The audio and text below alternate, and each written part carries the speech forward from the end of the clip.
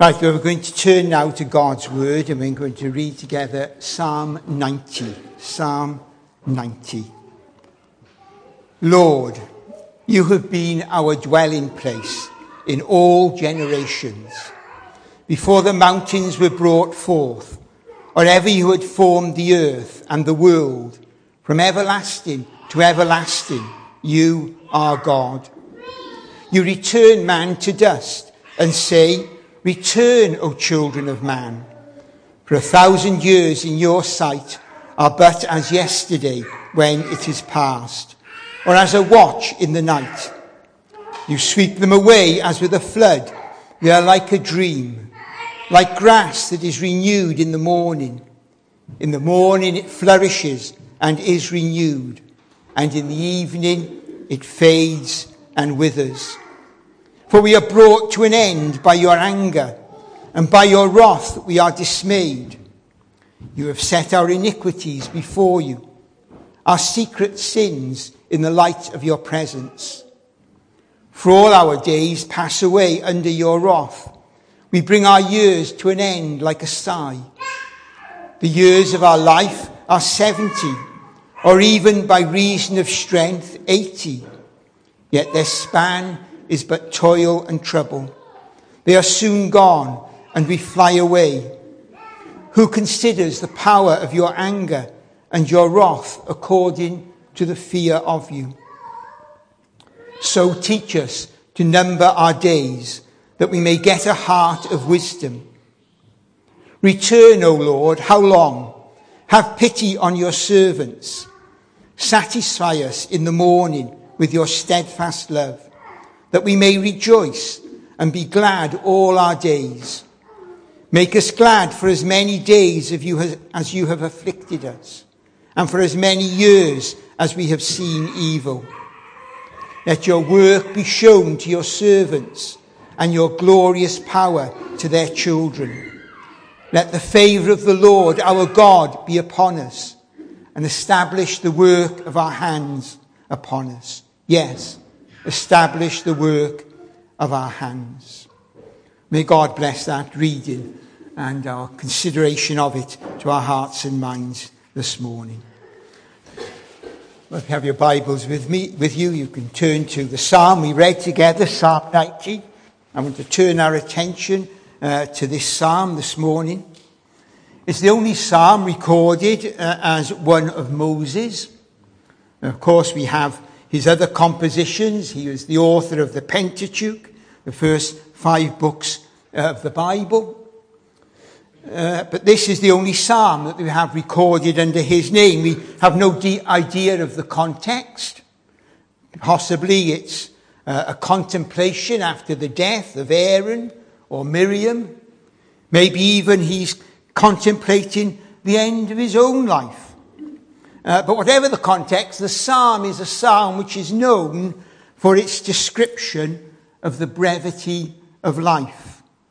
In verses 3 to 6, we have set before us man's frailty. And verse 3 opens with a reminder of our own creatureliness. It reminds us of those words in Genesis concerning our creation. Verse 3 reads, you return man to dust and say, return, O children of man. And they point us back, don't they, to verses like chapter 2 of Genesis and verse 7. Then the Lord God formed the man of dust from the ground and breathed into his nostrils the breath of life. And the man became a living creature.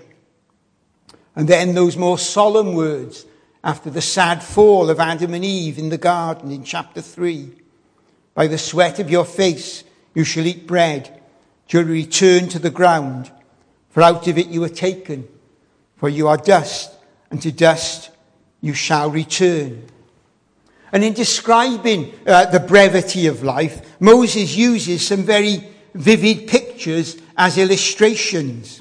He says that our lives are like a flood. Not simply our everyday flood, but like a tsunami.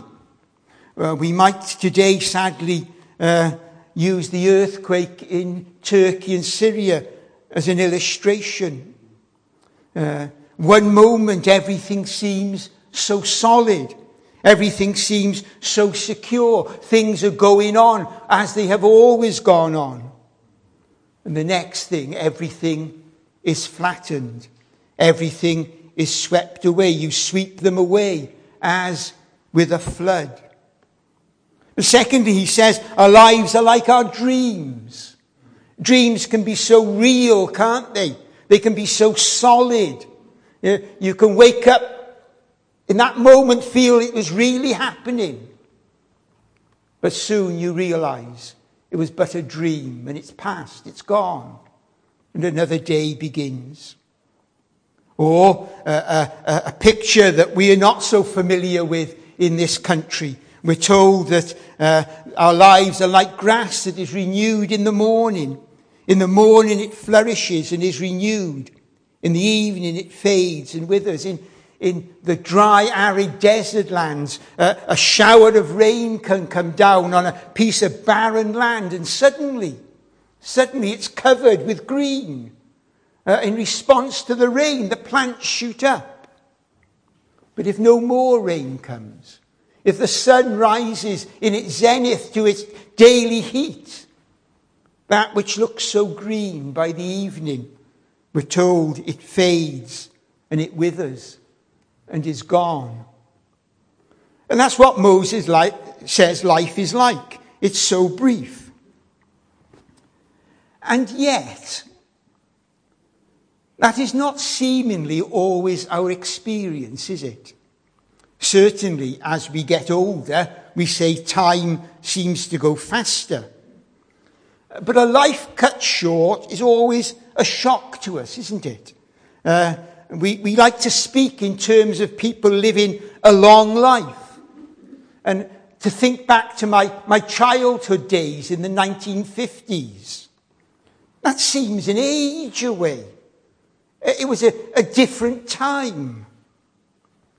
We speak, don't we, of people living long lives and giving years of service, whether it be in the world or in the church. Only this week I heard of the passing of the father of a friend of mine who'd served his church for decades. He was 104.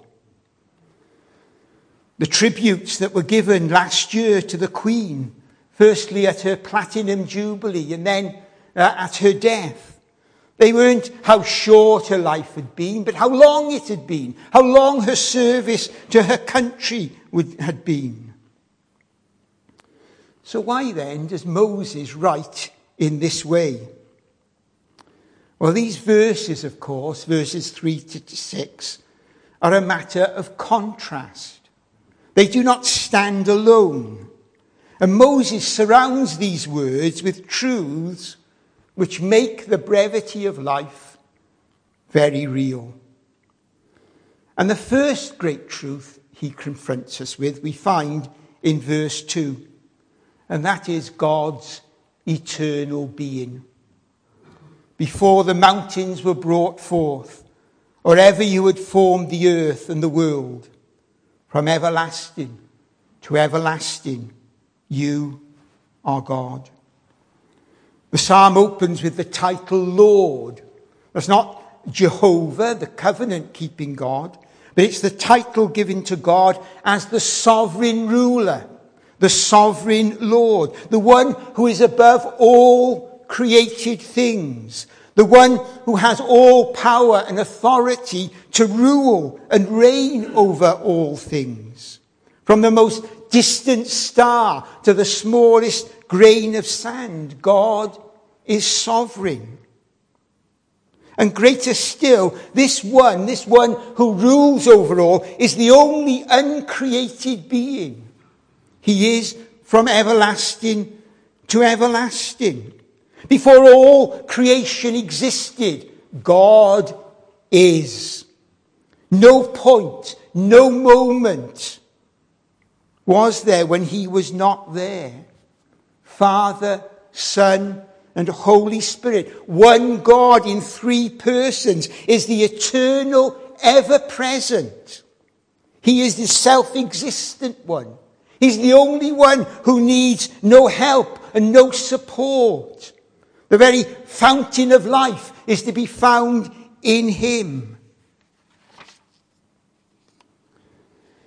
I'm sure, like me, at times you can be overwhelmed by the vastness of the universe in which we live. I remember watching a series of programs on the different planets. It was very evolutionary, but the pictures and the measurements and the size of the universe, it made me tremble to think how small I am in this vast universe.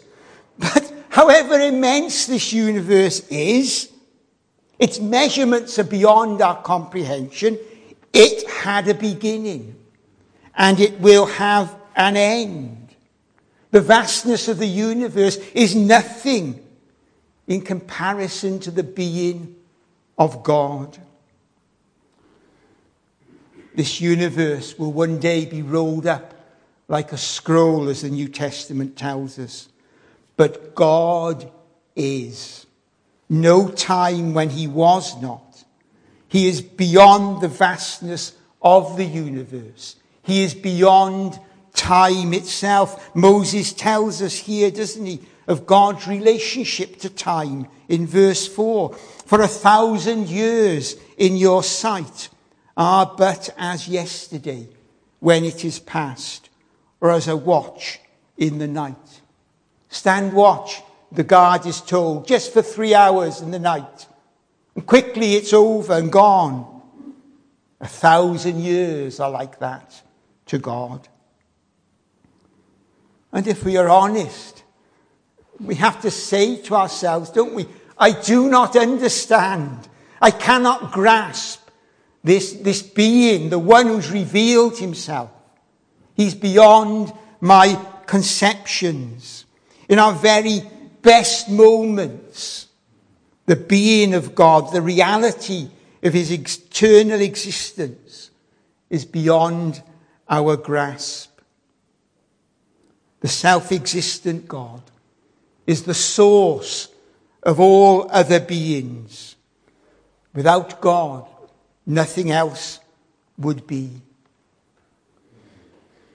Perhaps Moses, like no other man other than our Lord Jesus Christ, had so strong a sense of God's majesty and God's greatness. He saw, didn't he, something of the glory of God, of his eternal grandeur as he met with God face to face on Mount Sinai.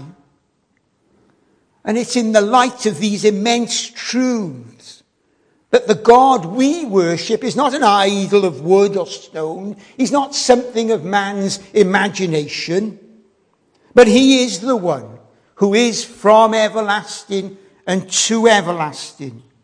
It is in the light of this great truth that Moses says that our lives are so frail. They are so quickly past. Our lives are indeed but a vapor in comparison to God. But Moses' contemplations do not stop there. And in verses 7 to 11, they take on a more fearful complexion. For in verses 7 to 11, we read of man's sin and God's wrath. For we are brought to an end by your anger. By your wrath we are dismayed. You have set our iniquities before you, our secret sins in the light of your presence. Moses, the author of Genesis, not only records our creation, but he also records man's fall.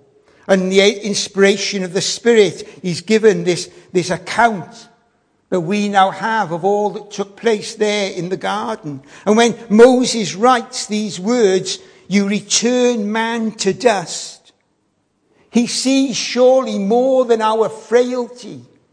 He sees the devastating results of man's fall. He sees in those words all the terrible consequences of Adam's sin in the garden.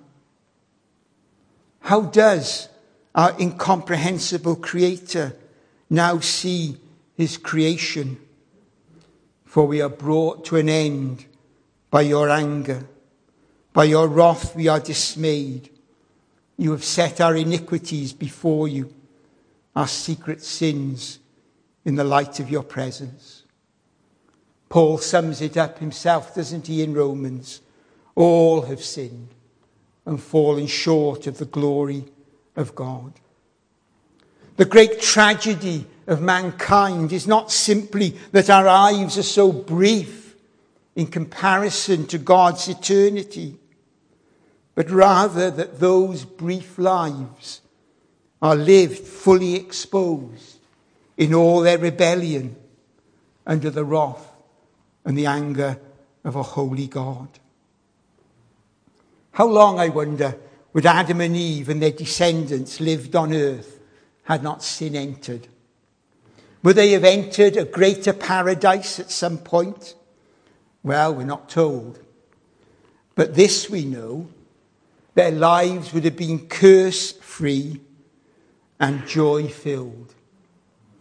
But God's curse upon sin has made our lives burdensome. As Moses goes on to tell us in verse 9, for all our days pass away under your wrath. We bring our years to an end like a sigh. The years of our life are 70, and by reason of strength, 80. Yet their span is but toil and trouble. They are soon gone, and we fly away. That's life, isn't it? That's a summary of what our lives are like. We draw so rapidly to a close, and we do so under God's anger, and none escape. Now, the writer to the Hebrews sums it up, doesn't it? It is appointed unto all men to die once, and after that, the judgment. We live by God's grace 70, 80 years or more. But what a dreadful conclusion Moses comes to in verse 11. Who considers the power of your anger and your wrath according to the fear of you? Who lives in the light of those things by nature? We rather live, don't we, as our Lord told us in that parable, like the foolish farmer whose harvests were abundant, whose barns got bigger and bigger. And he reached that point where he said, that's enough, take it easy, put your feet up. The rest of your life is secure. And the Lord says he was a fool. But he wasn't a fool because he was forgetting that the price of wheat might collapse. He wasn't a fool because he wasn't taking account of the stock market. He was a fool because he had an immortal soul. We return to dust, but our souls are immortal, and God's wrath endures beyond the grave. How solemn, then, are these words of Moses. But that then, thirdly, brings us to what I call the enigma, the puzzle of this psalm. In the light of all that Moses writes, how is it that he can begin the psalm with these remarkable words? Lord, you have been our dwelling place in all generations. How can this be? Moses is not simply declaring our dependence on God as our creator. Paul, preaching in Athens, says, doesn't he, in him we live and move and have our being. Whether we acknowledge him or not, every breath we breathe comes from his hand. But Moses is saying more than that here. We could translate this part of the psalm as, Lord, you have been our refuge in all generations. And so what Moses is saying is that the God that we've sinned against, the God who will judge sin, The God who no longer looks on his creation with pleasure is the one who can be our refuge. And he is a refuge to all generations. The God against whom we have sinned can be our refuge. That's the wonder of the gospel. It's the wonder of the whole message of the Bible. Moses ends this psalm with various petitions, various prayers. And the first one is one which is vital to us all. So teach us to number our days, that we may get a heart of wisdom. A heart of wisdom doesn't lie in the intellectual geniuses of this world. The greatest geniuses, some of them have been fools. But in hearing God's answer to your deepest need and your greatest problem, and listening to what God has to say, is to get a heart of wisdom. Because the wisdom that comes from God teaches you to view the brevity of your life, not in comparison to somebody who's lived to 104, but in comparison to God and how he sees it. There is no mathematician who can answer this problem.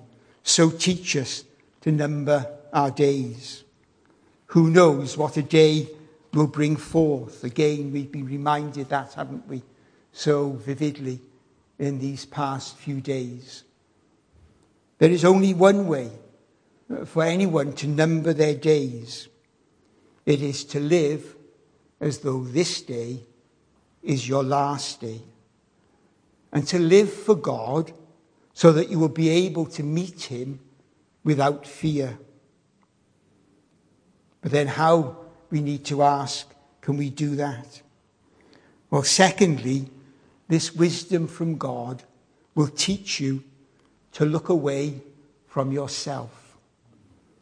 First, Moses doesn't give us the whole answer here, but he points us in the right direction, doesn't he, in verse 14. Satisfy us in the morning with your steadfast love, that we may rejoice and be glad all our days. In the light of all, he said, how can we rejoice and be glad? Well, it has to do with God's steadfast love. And we need to look beyond the psalm to see the full answer to God's wise solution. For God's steadfast, unfailing love sent his Son into this world. And who can plumb the depths of that? I wonder if we ever really grasp what the incarnation is. Even as believers, we get caught up with all the frivolities of Christmas, don't we? But we celebrate Christmas because the Son, for all that we've said about the eternity of God, applies to the Father, it applies to the Son, it applies to the Holy Spirit.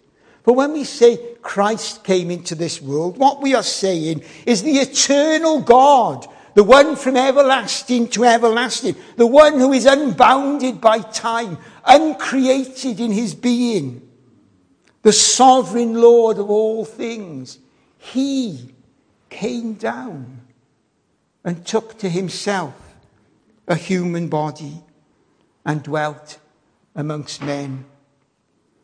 Words fail to express what that means. Paul himself could only say, great is the mystery of godliness. God was manifest in the flesh.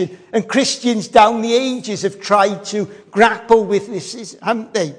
Wesley struggled. Our God contracted to a span, incomprehensibly made man.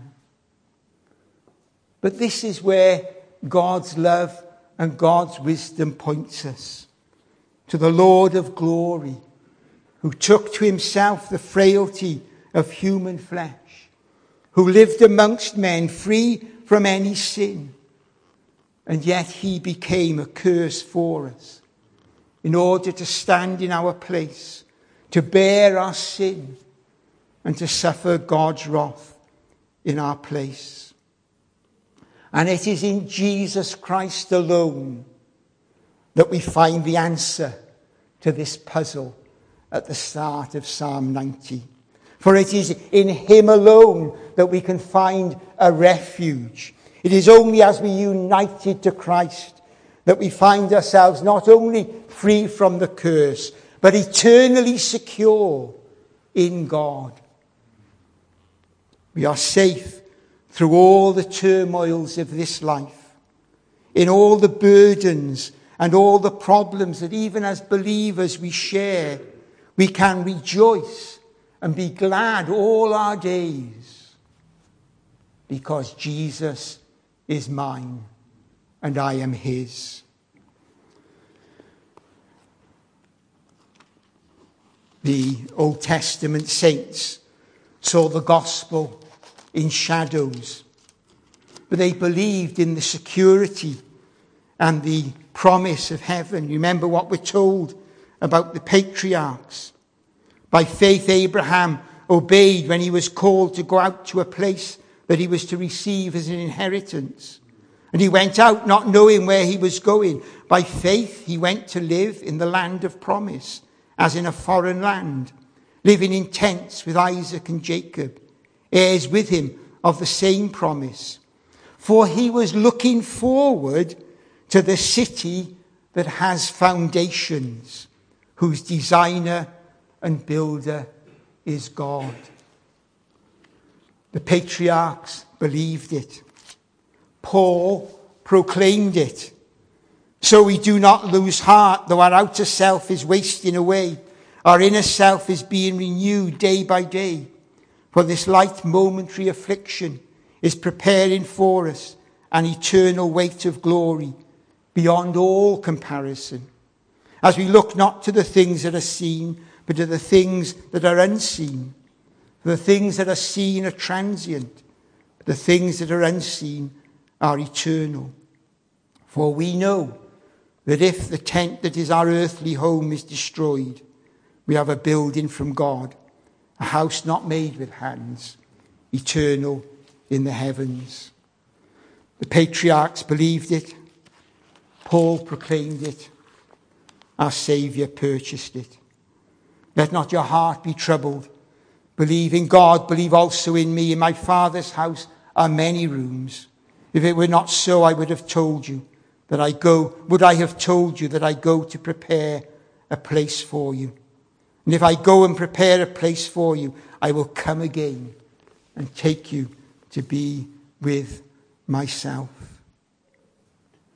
So the question this morning is, do you have this heart of wisdom? Do you see your life as God sees it? Have you turned to the only refuge in this storm, the Lord Jesus Christ? For in him alone is life, and life eternal. But as we close, can I just say a few words to those of you who do believe? It's so easy to leave out the latter part of this psalm. But as we close, it's worth considering briefly the petitions that Moses makes. So as believers, what do you long for? Do you long to know more and more of God's presence? Return, O Lord, how long? Have pity on your servants. Satisfy us in the morning with your steadfast love, that we might rejoice and be glad all our days. Is that your prayer? That God would return again and again and pour out his love into your life. That in all the trials and problems of life, you still might rejoice and be glad. Do you pray that God might pour out his love and his mercy and his presence, not in a mediocre way, but in an abundant way. Lord, let the favour of the Lord our God be upon us. What would we be like as God's people of his favour dwelt upon us this week? That if he came down in reviving power and stirred us again with views of himself and of his glory and of his grace and of his Son. Though our lives are so short, do you long for God to establish the works of your hands, to make them worthwhile? Do you long to be something of value to those who follow? Lord, let your work be shown to your servants and your glorious power to their children. Establish the work of our hands upon us. Yes, establish the work of our hands. We can pray for the generation to come, but we need to work for the generation to come, that they can take up the reins when we have left this stage. For God is a dwelling place to all generations.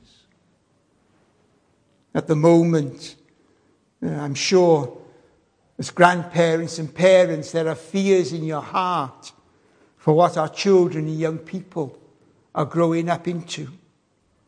But God is the same God.